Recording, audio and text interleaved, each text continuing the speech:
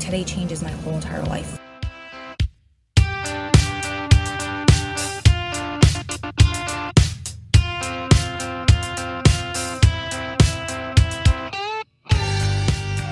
Welcome to Gritability, a podcast about the power of perseverance, overcoming seemingly insurmountable odds to attain the life of your dreams. I'm your podcast host, Adam Clausen, and with me is the beautiful and ever radiant Ro Clausen. Hello. Hello. You are glowing. I'm glowing? I You love that. are, yes. So definitely excited today to dive right in. We were talking about a multitude of different topics, and really what just the two of us today, we're in here in the studio together, and we wanted to talk a little bit more about some of those things that have been most, I guess, instrumental in kind of shaping who we are, how we got here, and going back to, I guess some of the early days. I like it. Let's go. Take me back there. Well, you and I were having a conversation, right? And it stemmed from this morning. I do my usual routine, right? I get up, I get out, go for a run, hit a quick lift in the gym, and the pool is right there. And I dreamed about the pool for years, right? Being in prison, it's hard to get a 5-minute shower, right? If you get an extra 5 minutes in a shower, you're winning. And that's a big deal. So for me to be able to hop in a pool, especially this time of year, water is so nice. I mean, it's just a great way to start the day. But I don't always take time to sit and reflect and really enjoy it. So this morning I was doing that. I'm hanging out in the pool after I finished doing a couple laps and had a bit of a flashback. So I'm in the pool, it's quiet, it's still, it's peaceful. And I had a flashback to, I was about 10 years old. 10 years old when I had first moved out to New Jersey, just my mom and I, moved from the Midwest to the East Coast, big changes. I was the new kid, totally out of place. This skinny little kid from the Midwest that everybody assumed, I'm from Wisconsin. You grew up on a farm. I didn't. But they all assumed I was, grew up on a farm. And anyways, they were rough, man. And everybody in my neighborhood was older.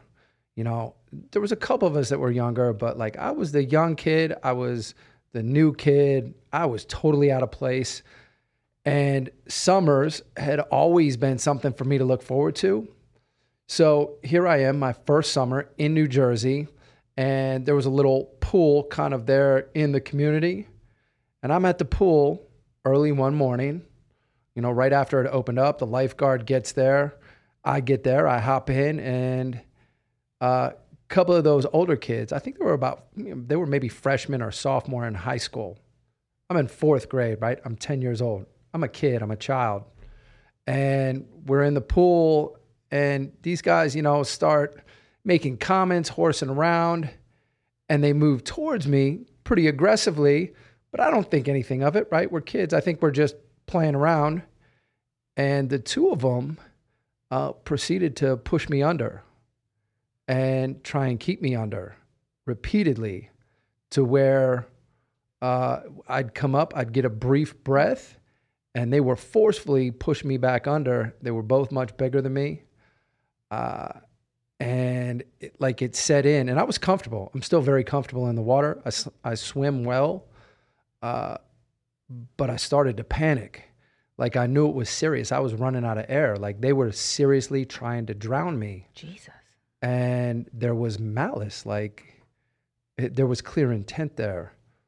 And at that point, man, I grabbed one kid by the nuts and just twisted.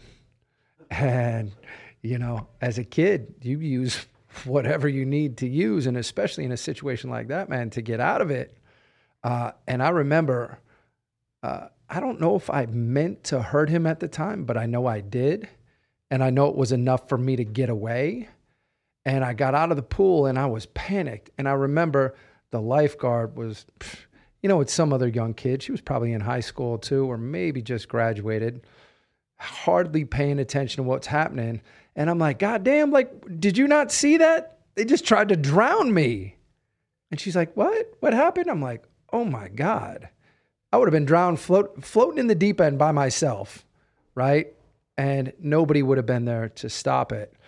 And I point to that. And the reason why I shared this is because it's one of those pivotal moments in my youth that stands out. It was a traumatic experience that definitely shaped many of the interactions that I had from that point forward. I wasn't a violent kid prior to that. After that, I responded with some pretty extreme violence, right? I hit a kid with a skateboard. I chased people with knives from out of the butcher block in the house. This was, just to clarify, this was to protect people, or this was just... This was me to protect myself. Okay. When those kids in the neighborhood came after me, they were all older, they were all bigger. And I did whatever I thought I needed to do to protect myself. And sometimes that meant me at the first sign of anything, where I started to feel threatened, I went to the complete extreme. If there was a bat around, I grabbed a bat and started chasing people with a bat. And although that sounds crazy, at the time, as a kid, I didn't have anybody there. Like, there wasn't a big brother around to protect me. None of those older kids were ones, like, nobody intervened. Like, it was really, they let it go as far as they could go. So I remember a number of those instances. And the reason I bring all this up is because I learned how to respond in a certain manner to those situations anytime I felt threatened, right? So that shaped my thinking early on. It left an indelible impression on me. It was traumatic. I mean, the fact that I'm in the pool at age, I'm almost 50 years old. 25. I'm almost 50 years old, and we'll get to a little bit of, pride on aging and taking good care of ourselves in a little bit. But regardless of that, all these years later, the fact that this should be a serene, peaceful moment, first thing in the morning, I'm in the pool by myself, and that's what comes to mind. Man, that's how deep some of this trauma runs. And I wanted to express that because hurt people, right? That's generally how trauma works. And I saw a lot of that in the system, right? Those people who were the most aggressive, the most ruthless, violent dudes were often the most damaged.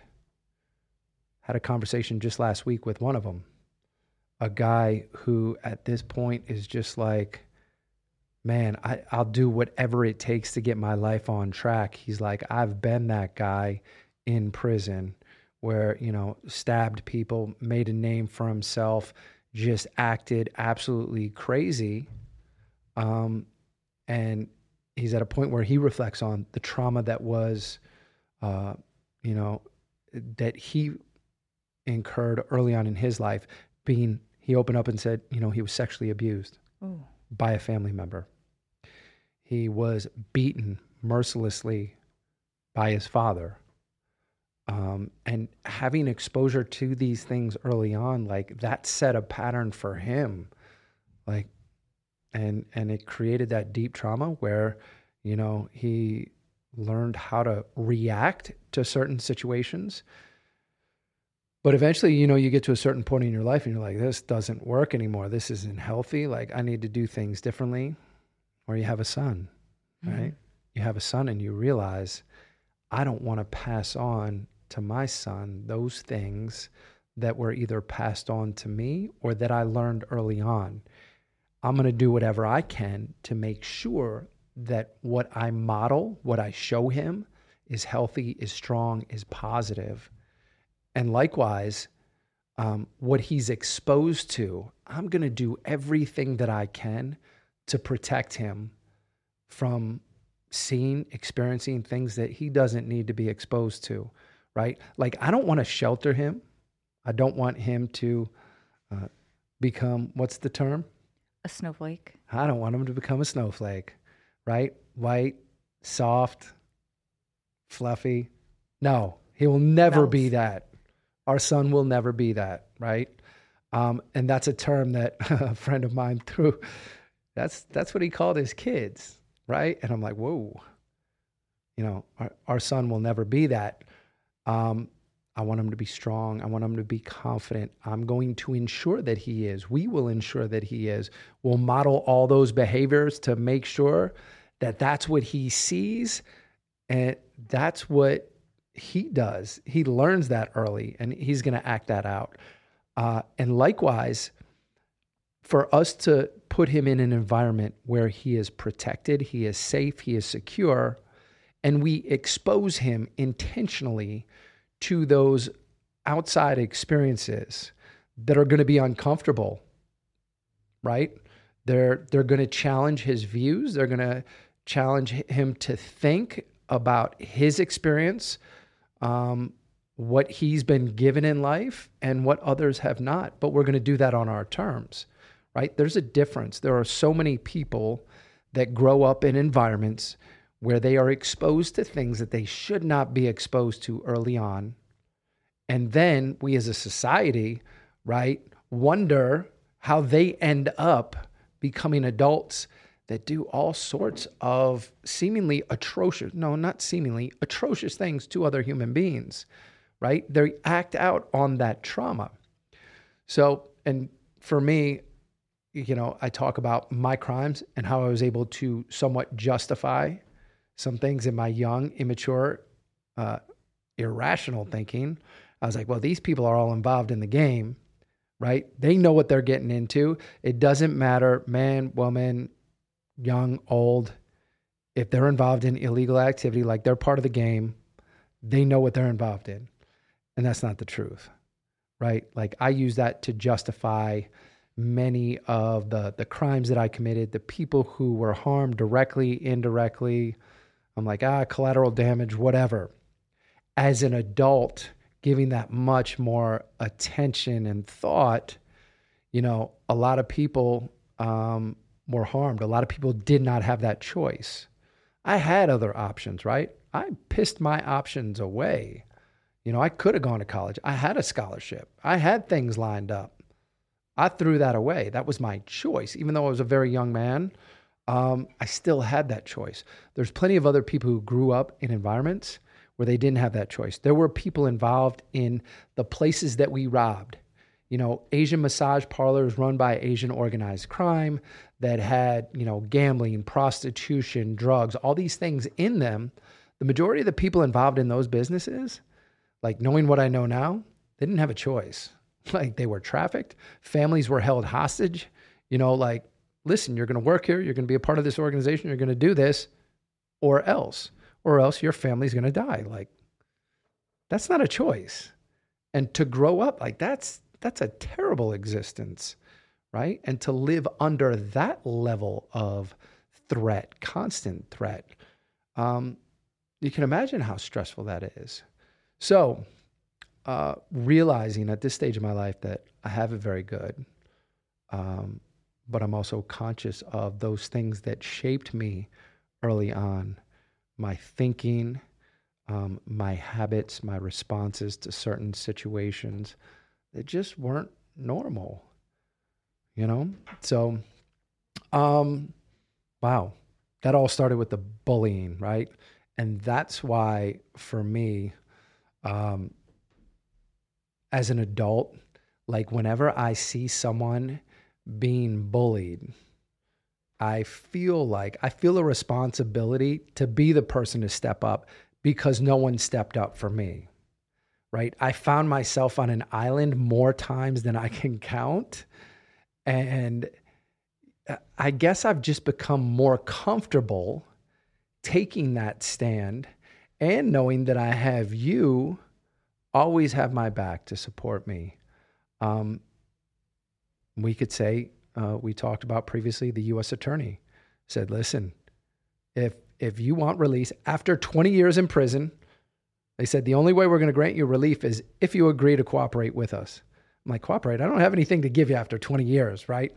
You just want me to tap out and, hand over my credibility, everything that I've worked to establish. I'm like, nah, I can't do that. That was a form of bullying, right? And I've become much more comfortable taking a stand.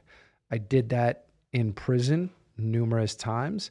And there were individuals that I felt like, man, I need to take a stand and make sure that this person has a chance. Now, that comes at a cost sometimes, right? And I always had to weigh that out. I'm not saying I was able to do that every single time, but believe me, whenever I see it, that's what goes through my mind. What can I do in this situation, right? How can I, be the positive influence, be the person to help ensure that this person doesn't get hurt? It's funny because that's the reason why I asked you way back when you were telling the bullying story and how then you would go get bats and knives and all of that stuff. That's why I asked you, were you protecting other people in those instances? Because that's what I see in you constantly.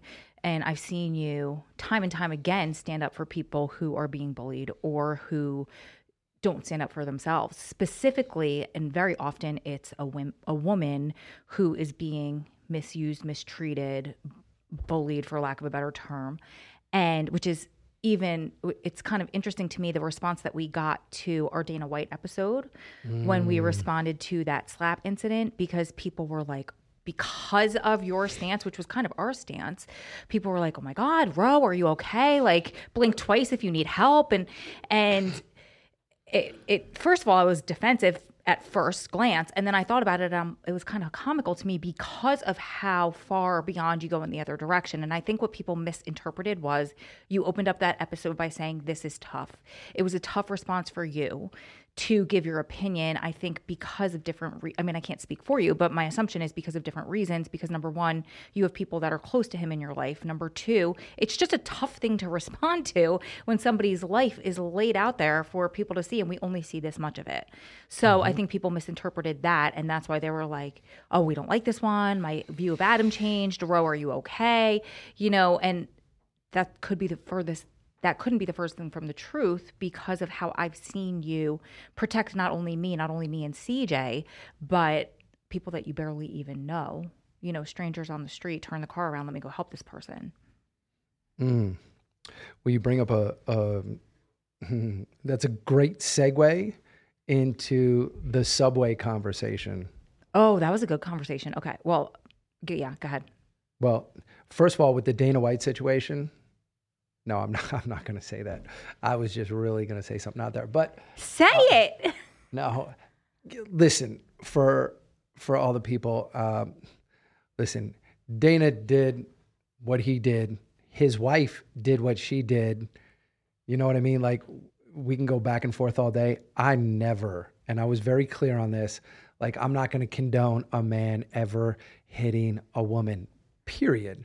I don't think that should happen. That's me. But there are plenty of women who feel very strongly that they can go ahead and punch a guy right in the face, right? And to like, and here's where I'm saying, I don't think it's right. But if a guy hits you back and you just punched him in the face, like, you can't have it both ways. Like, well, I don't think that should happen, period. And in our defense, there were plenty of comments that said that as well. But you always like harp on the negative ones, and the pitbull wants to come out. And that's kind of also a good segue, right? Because on social media, right, it's a perfect world. And in a perfect world, first of all, a man would never hit his wife. But we see the highlight reel of people's lives, and it's very easy to glamorize it and to think that we live in a perfect world, and then to what's the word I'm looking for? Like, cancel or condemn people for normal everyday life. Mm-hmm. You want to tell the subway part? Well, the subway part is interesting because it was when the story first came up on the news and you and I were talking about it, your response, your immediate response was shaped by the way that the media had brought it to you. Do you want to convey that part? And then where I came in and said, let me share an experience that I just had. Sure. And it turned turn my view on it. So we're talking about a story that was in the news maybe like a few weeks back, where there was this homeless man who walked onto the subway, maybe New York City. I can't remember exactly where. New York City, yep. And he was having a mental health episode. And this is the way I remember it. Maybe I have a couple of facts wrong, but he was either talking like he was going to approach somebody and harm them, or he was about to. It was something along those lines. And then there was a man who was a veteran, right? A veteran and two others. And two others in the back of the subway that kind of pounced on him, and they were subduing him. Is that the word? Yeah. God, why am I so lost for words today? No, that'd be the right word. But they were holding him down, and they wound up choking him to the point where he passed away. He didn't make it. So my initial response, along with everybody else on social media and in the media, was, oh my God, that guy needs to be, it's murder. That guy totally had no right to do that to that man, and he needs to be prosecuted to the fullest extent of the law, blah, blah, blah. And people were getting upset that possibly that he wasn't. Oh, it's because he's a veteran. It's this, it's that. And everybody has this like firm stance against it. And I was telling you that was my stance. And you conveyed a different perspective. Oh, I was like, whoa, wait a minute. I was like, that guy's a hero. And everyone is, first of all, he's a veteran, served this country, should be given every benefit of the doubt. And what I conveyed was my recent experience on the DC subway, very similar situation. And the first thing I said is, thank God you and CJ weren't with me, because for me, that's always an extra consideration. So I'm on the subway, doors pop open, right? I've got all my luggage. I'm taking the metro out to the airport. This guy gets on, and clearly he's got some mental health issues himself. Comes on and says, all right. He's like, listen, man, I don't want to make it a stick up. He's like, I'm just going to sing. I'm going to tell some jokes, and y'all going to give me some money so I don't have to take anybody's property. I don't have to take this woman's purse like you right over there. And you said she looked petrified. Well, he walked right up on her. There's like 4 or 5 guys on the other side of this woman, and they look, and they all look away. And I'm like, oh, these fucking cowards, man. I'm like, here I am, right? Only white guy on the metro at this point, and this elderly woman who, and we always talk about this, like women, want equal rights, except when it's time when a woman is threatened, right? Then the expectation for me is like, I am not going to let this woman, she's not going to get robbed. She's not going to get taken advantage of. This guy's not going to hurt her. Like, I can't sit here and not do anything. But what's also going through my mind is, God damn, I'm going to jail. Because when the Metro Police show up, right? And if this guy is choked out, because that's my thinking, like, I'm not trying to physically harm him, right? I'm trying to control the situation. And I've done this in the past, and if you can see some of the marks on my face, it didn't always work out well, right? Sometimes when you're trying to control a situation, that's not the best approach, right? Sometimes it requires violence. And I'm just being frank with this. If you have someone who is not mentally coherent, and they're not going to respond to reason, to think that you could sit there and rationalize and say, listen, sir, you really don't want to do this, right? You're making a huge mistake. And if the police come and find that you stole this woman's purse, you're going to go to jail. This guy doesn't give a shit. He doesn't care about going to jail. He doesn't even have a place to sleep tonight. He's ready to, rob her for her purse for a couple of dollars. Do you think he cares about going to jail for the night? Like, that's not the concern. My concern in the present moment is to make sure that that woman does not get harmed. So what do? I slide my cases to the side. I put my phone in my pocket, and I'm sitting there. I'm up, leaning forward. I'm like, God damn. I'm in DC. I'm not in my own city. What am I going to do? How am I going to get a call out to Roe if something does happen so that they know I'm okay? This whole chain of thoughts. I'm on U.S. parole, like going back to prison for trying to do the right thing. All these things go through my mind. And thank God we came to a stop. The doors popped. This guy made some comments, kind of like moved towards a woman, but then took off out the door. And I just breathed a sigh of relief. And I'm like, I was so close. And I have been in that situation numerous times in my life since I decided to live a right and just life, right? To do the right thing, to look out for other people. But I'm like, I know the consequences for me. Like, the law is not on my side. I'm a repeat violent offender. Like, me doing the right thing in that situation is probably going to result in some negative consequences for myself, for us. But I'm still going to do the right thing. I'm going to do what I believe is right. So when this story comes up and I hear about this guy, Army veteran, who grabs this guy who's trying to assault someone on the subway, puts him in a submission, he chokes him out. It's super unfortunate. I feel very bad for the individual, for his family, everybody involved. It was a mental health issue, right, that caused him to act that way. But that guy did what he felt he needed to do to protect the other people in that subway. So all these people who are speaking out, talking about he should go to prison, he should do this, like it was intentional. Like, do you want to deter someone from making sure that your mother, your sister, your daughter, that vulnerable person on the subway is protected? Because there's no cops on the subway. Like, when's the last time you were on the subway, right? And you rode and saw one of those people come through and were like, oh my God, let me protect my pocket. Like, I hope this guy doesn't stop and talk to me.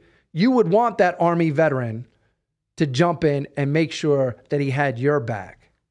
Yeah. And when you gave me that perspective, I put myself on the train, put myself in those shoes, me and CJ, and it did shift my perspective. And just, I always feel the need to qualify and be PC. And I'm going to say this, but that's going to segue us to another point. Mm-hmm. But you said it, and I want to reiterate, it is tragic that that man died. It is so unfortunate. In a perfect world, he wouldn't have a mental health problem.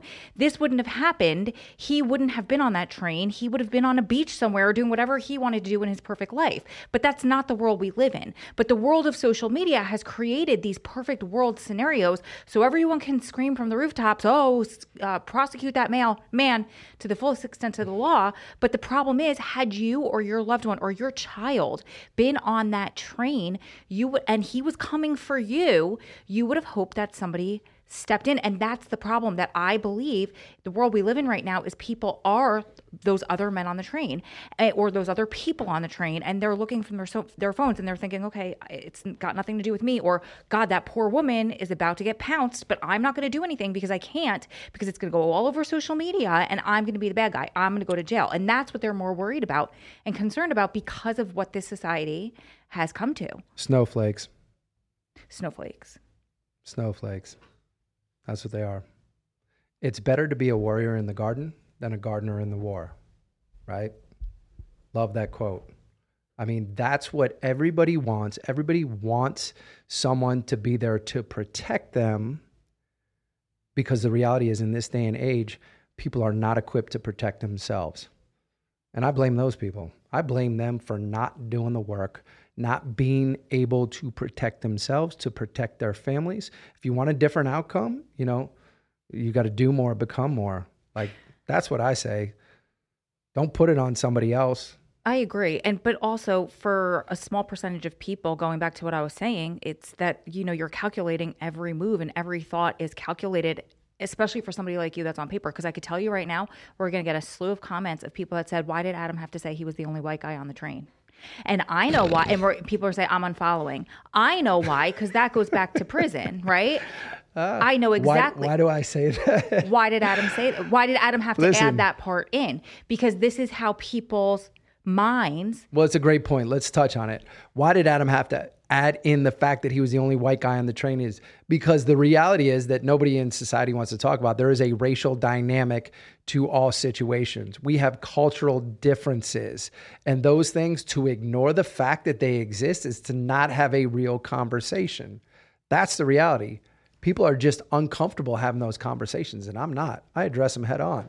I mean, I've lived as a minority in an environment because of systemic racism, which is dominated primarily by minorities within our criminal justice system. I, by de facto, became the minority within that system. So that's a strange twist on things, which makes me always conscious of those dynamics. So if I include those in the conversation, there's a reason for it. It's to say that I clearly stood out, right? Like, and I stand out most places I go anyway, so it doesn't matter. I mean, I don't know why it's a big deal for me to point something like that out.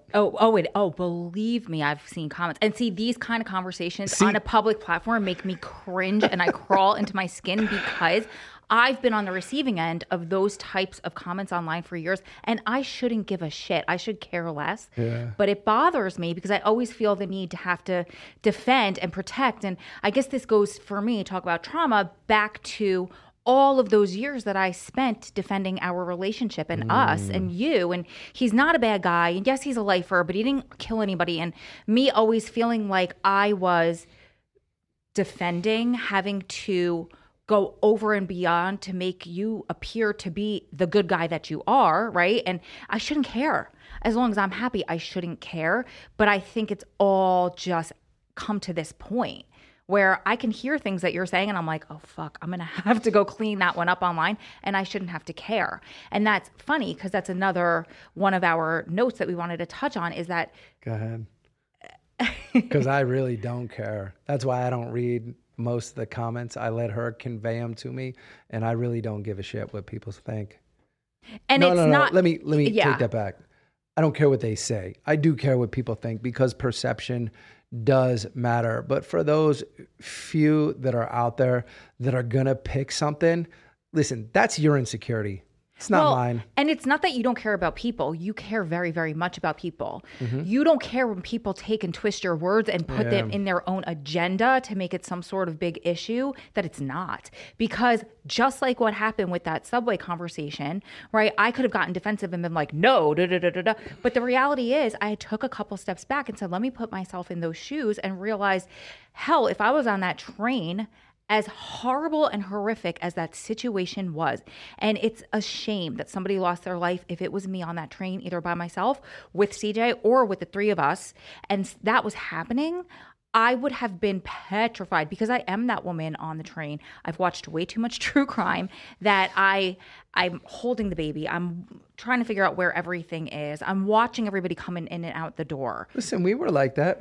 There were times when we were on the train in DC where I want to say there were some, not even just on the train in DC, there have been plenty of places where we as a family are not necessarily, like, how many people are taking the metro out from where we were as a family, crammed on there with all of our luggage. A handful of people are doing it, right? I was perfectly comfortable doing it. But there were times where we're hustling, like people are looking at us like, oh, you guys are out of place here. Yeah. You're clearly not from here. And listen, if again, I'm always assessing the situation. Like, people are never going to look at us and see victim. I promise you that.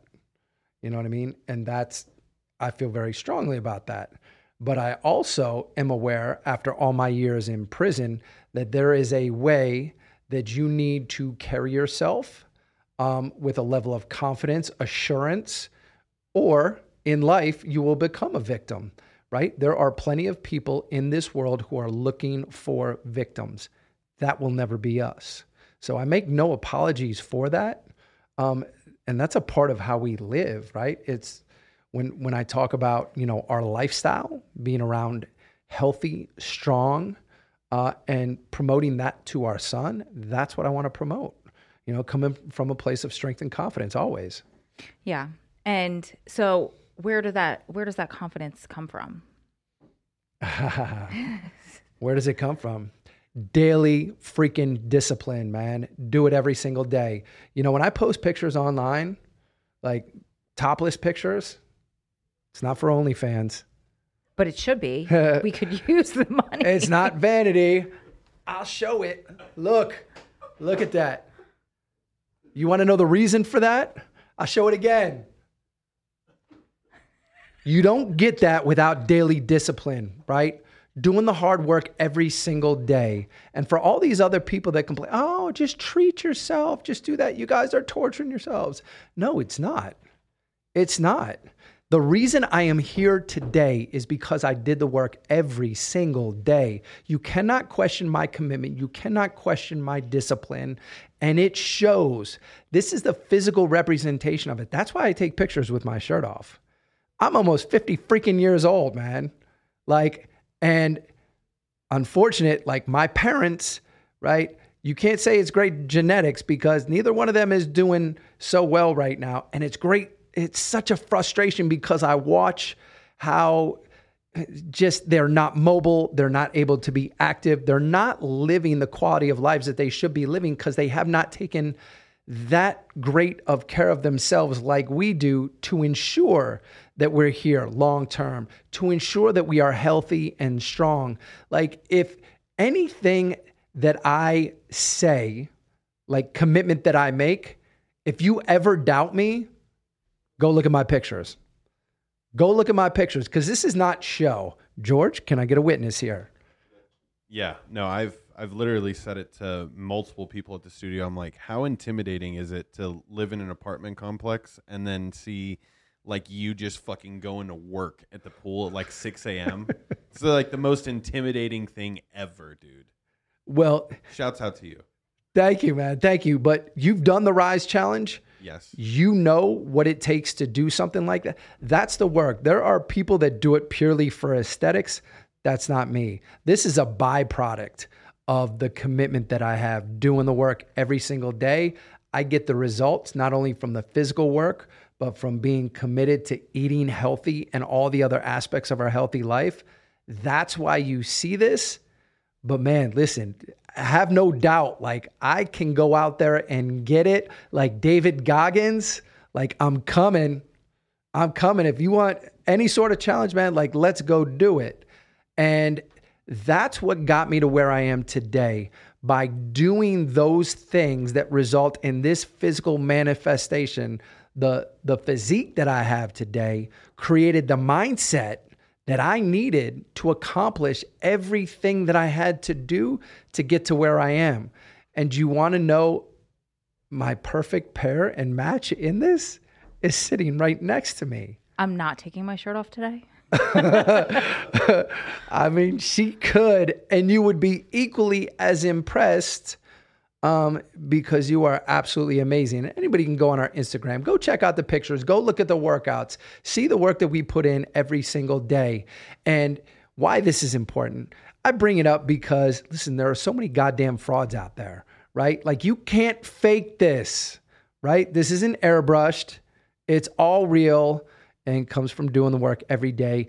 And I have invited numerous people, you know, to come out, to be a part of it, not just to be a part of it, right? Like I have offered to help people improve their physical and mental well-being through the work, right? One in particular that I felt that I needed to make this certain commitment to.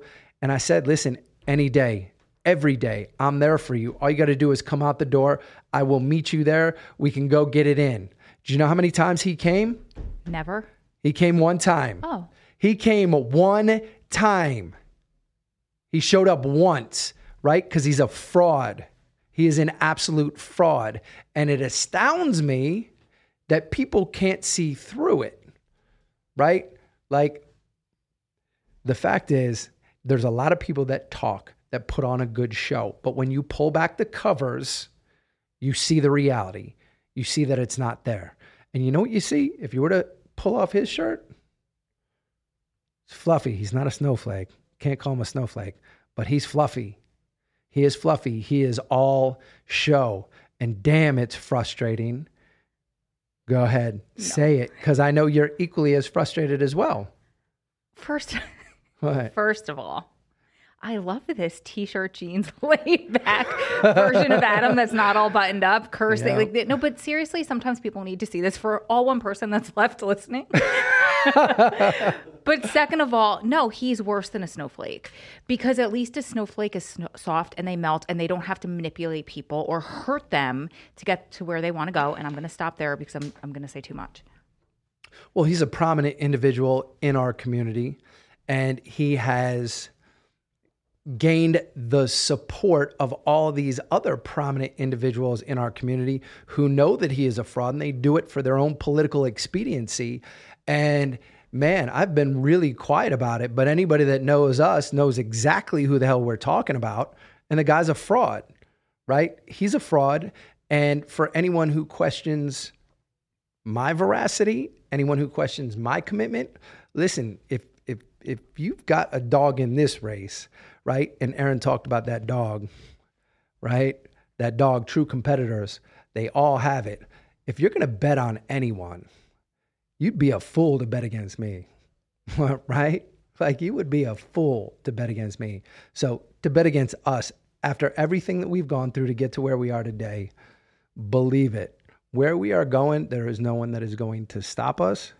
Others will write their own narrative after the fact and say, oh, we believed in you all along. We were rooting for you. I'm laughing so hard because it's the same people that were like, he's never coming home. What are you doing, honey? Yeah. That are lined up asking, like, tell me what you did. Tell me about the law of attraction. Tell me about this and that.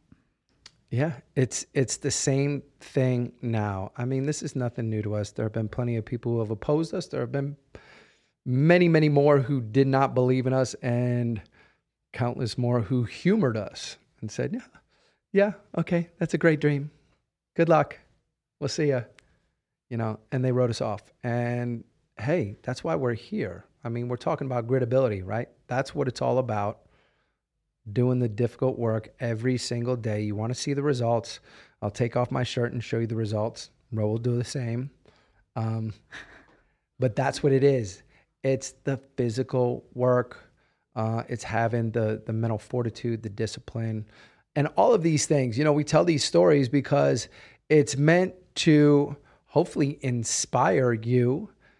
Because despite the trauma, despite all of the negative things that happened in the past, like we have come out of this stronger, more resilient, more resolved, than ever before. Like I thrive off of that level of adversity. And I'm a believer in that.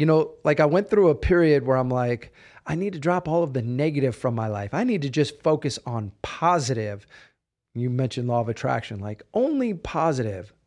Yes, I wake up every night is about gratitude, waking up in the morning, reflecting on all that we have to be grateful and positive for, what I'm looking forward to. Yes, but believe me, there is still space in my mind for the negative, for the haters. I love it. I love it. I love when people doubt me. I love when people challenge me. Like it's challenge that really motivates me. It's all of that adversity, all of the anger, all of the frustration, everything that I had is what got me in the gym when I first got to Allenwood. And like the massive gains that I saw over those first couple of years, they were driven by, it was all negative. Like there was nothing positive behind me at that point. So there is value within that. It's just learning how do you channel that into something constructive and not allow it. Like if you live in that space, it's not healthy, right? It'll eat you away. But it's good. It's good to have haters. I love it. Bring it on. You want to talk about one of those haters? Let's talk about Tyson. Oh boy. No, I'm sitting here laughing because Dominique, who's listening in, just texted and was like, you guys are going to have a lot of fun cutting clips for this episode. Adam just went off. So I was distracted. I didn't hear like the last couple minutes of what you were talking about. But Tyson, we were just talking about haters. No, I did. I heard the Tyson part. Yeah. So there was a cop in Allenwood when you were living there, when I first started visiting you, who he was a hater. And I honestly to this day, don't know the background story on why he had such an issue with you. But he made my life a living hell. He made me, not only when I was visiting there, But from my very first visit when he was a dick to me, and then he was a dick to me every single time he worked, which was, I think, every weekend that I would visit you there. But moving forward, I carried that with me, and I would have so much anxiety getting into visit, getting processed in, because there was always something wrong with what I was wearing, doing. I had to park my car in a different spot because I had parked in the wrong spot. He told me, but it was the same spot that I parked in every week. He was just trying to delay me. He let me, go ahead. So you had to deal with him for about a year. Yeah. You live with the trauma of that experience with him for 10 more years. Yeah. What a piece of shit. Like, really, because there was absolutely no, even if he had a problem with me, if there was something between he and I, it never ever should have made it to you. Like, from a professional standpoint, it never should have made it to you. And from a personal standpoint, like, what kind of man does that, right? I remember one time I came to visit you, and this is going to seem so insignificant, but I mean, this was just layered on top of things. And the friend that I went with that weekend, we would always dress up for a visit. It's a date, you wanted to look good. And she's like, I just don't feel like getting dressed up tomorrow. I'm going to wear a t-shirt and jeans. And I was like, do you want me to dress down with you so you feel less insecure? And she said, yeah. So I wore a t-shirt and jeans, and I had my hair in a ponytail. And I had slicked it back, and I didn't know what I could wear. I didn't think I could wear a headband because there's metal in a headband and it could be a weapon or something like that. So it was just literally just fabric, and it was a headband, and I put it on like a workout headband.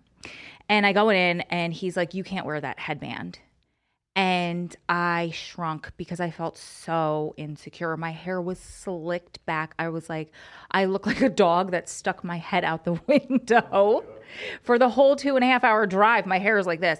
But they leave you with no choice. Well, I guess your choice is leave and go home after driving those couple of hours. And for me, 2.5 hours was a breeze compared to the 6 I would drive at the next location. Or go in feeling insecure, right? So I went in feeling insecure. 20, 30 minutes into the visit, he says to me, because I took off the headband and they had lockers at that point. Otherwise, I would have had to throw it away. But at that point, you're willing to do anything. So I put it in the locker. He comes to me 20 minutes into the visit. Oh, you were allowed to wear that headband. I just didn't realize it. Like, kind of, I don't know, reveling in it, maybe? Yep. And he just I just felt so insecure that visit. Again, seemingly so insignificant in the grand scheme. There were way worse things that he did to me, but that sticks out to me the most because it was just cruel. There was no need. And it makes me mad even now, all these years later. Like, what a piece of shit, period. And the fact is, there were other officers that saw that happening, that could have intervened. It should have intervened. Should have told them, man, leave that woman alone. Get back in your lane. But none of them did. He looked like a rat. He acted like a rat. A literal rat, like a sewer rat. That's what his face looked like. Yeah. And he was just a slimy, dirty dude. Always was. I never understood what the issue was. It was just one of those things. Like, he had it in his mind. There was something with me, and he never let go of it. That guy gave me the hardest time always. The last time that I ever saw him, and I'll explain this, it was very, very intentional. I was coming back. I intentionally stayed off the housing unit for the day so that I didn't have to see this guy. When I saw him come in on the shift, I said, listen, I'm getting out of here. I don't even want to deal with this guy. Let me not put myself in that situation. I leave the unit. I'm out all day. It's a beautiful day on the yard. I vividly recall this. I'm walking back across the yard. I got my bag, no shirt on. We're just feeling good, enjoying the afternoon. I'm like, damn, a little bit of sun. Believe me, we're still in a maximum security penitentiary. It's not a great environment. Like, you take your little bit of joy where you can get it. I'm walking back with this guy. We just had a great conversation. And here he comes, and I watch him, and I'm like, oh, look at this guy. And I see him even from a distance. He catches me, and he looks, and I can see like a little smirk on his face. And I'm like, no, I'm in my head. No, it's nothing. He's not smirking. And when we get up close, he looks at me, and he smiles, shakes his head a little bit, puts his head down, and keeps walking. And I'm like, no, he wouldn't. He wouldn't do it. But I knew it. I knew there was something in that look. I knew he was just that dirty, grimy piece of shit. I went back to my unit, and the guys told me, they're like, hey, man, hey, he was up there. And there's a rule, right? Like, you don't go in somebody else's cell. But the guys knew when I walked in the door that they needed to give me forewarning about what I was going to walk into because they had already seen it. I go up there. My door is open. All of my legal work is dumped on the floor. Everything out of my locker, my food on the floor. He has walked all over it. There's boot prints on it. There's boot prints on my bed. Yep. And I snapped. Well, let me add this too, where that's disgusting for anybody, period. But the way that I've been told is that is like cardinal sin rule number one is you don't put your shoes on somebody in jail's bed.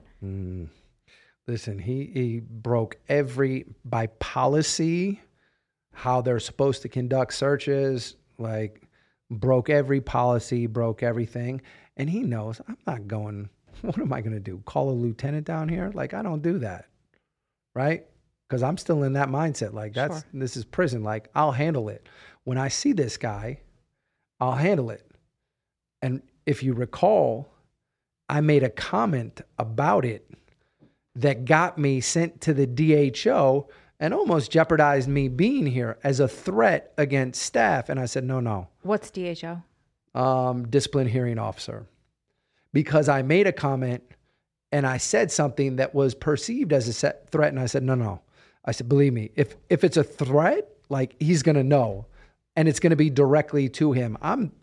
When I say something, I mean it, period. That's it. But I about flipped out when I saw my cell. And what do you do at that point? I sat there, you know what I mean? I tried to compose myself.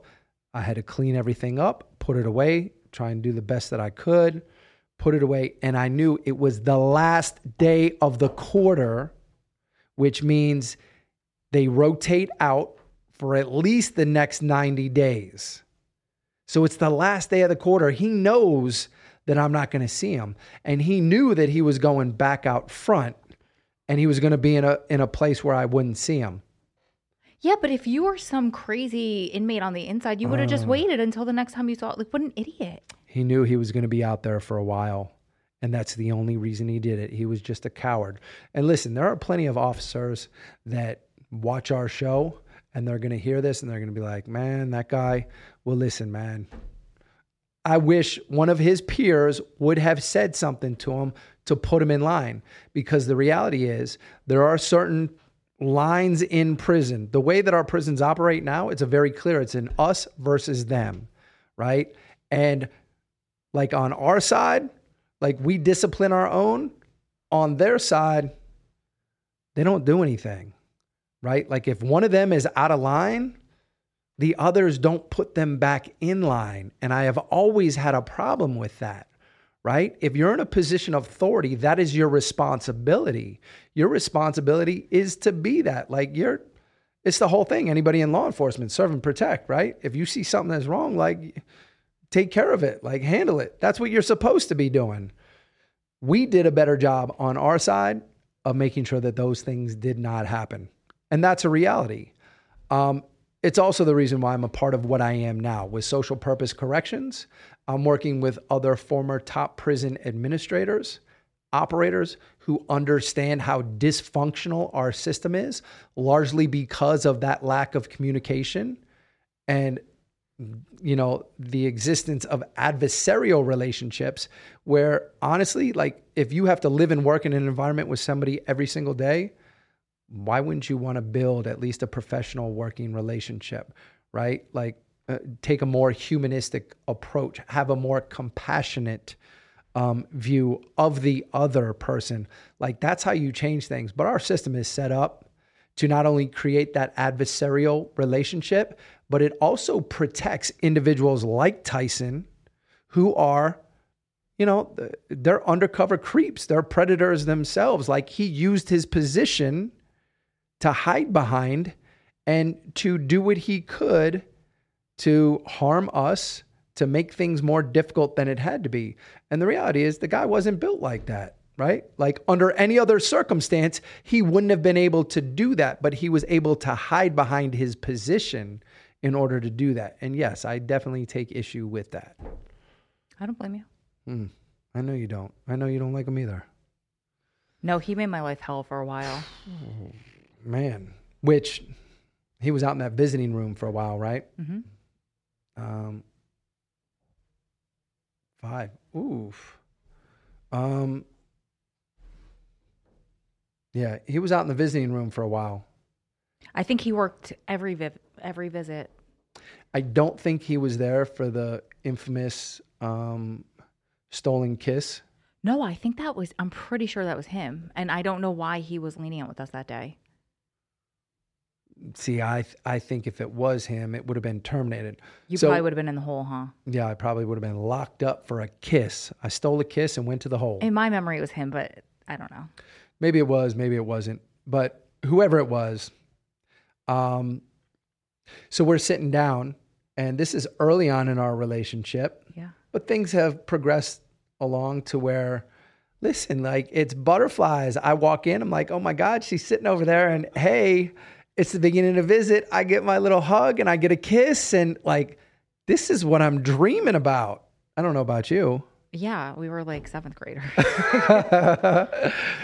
We were only a little bit older than that, but and it was the same thing, like the anticipation at the end of the visit, because it's at the beginning and at the end, you get that hug, you get that kiss, and the rest of the time, like, you might as well be on the other side of the room because you're all the way on a table across, and we can't touch.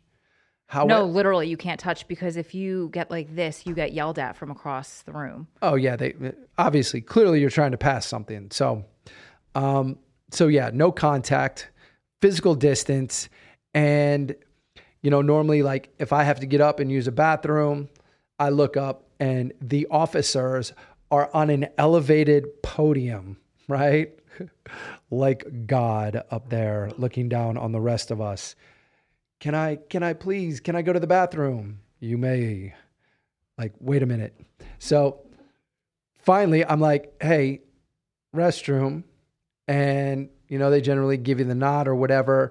And you would often at the same time say, okay, you're going to go because I have to go to the back of the room. I have to stand there. I have to wait. Like they literally either stand on top of you and watch you. Like, okay, go ahead. Like they're looking right at you. So get comfortable with that. Or they make you strip down and go. Either way, whatever. Over time, you get comfortable with it. It is what it is. Meanwhile, she gets up and goes to the ladies' room. So this is our normal routine.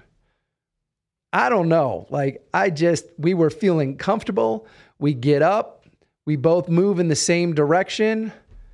And it just felt natural, right? Like I leaned over and I kissed her. And I think I like grabbed her hand. And as soon as I did, I was like, oh shit. And I looked over and I remember the stern look, like, get to the back of the room.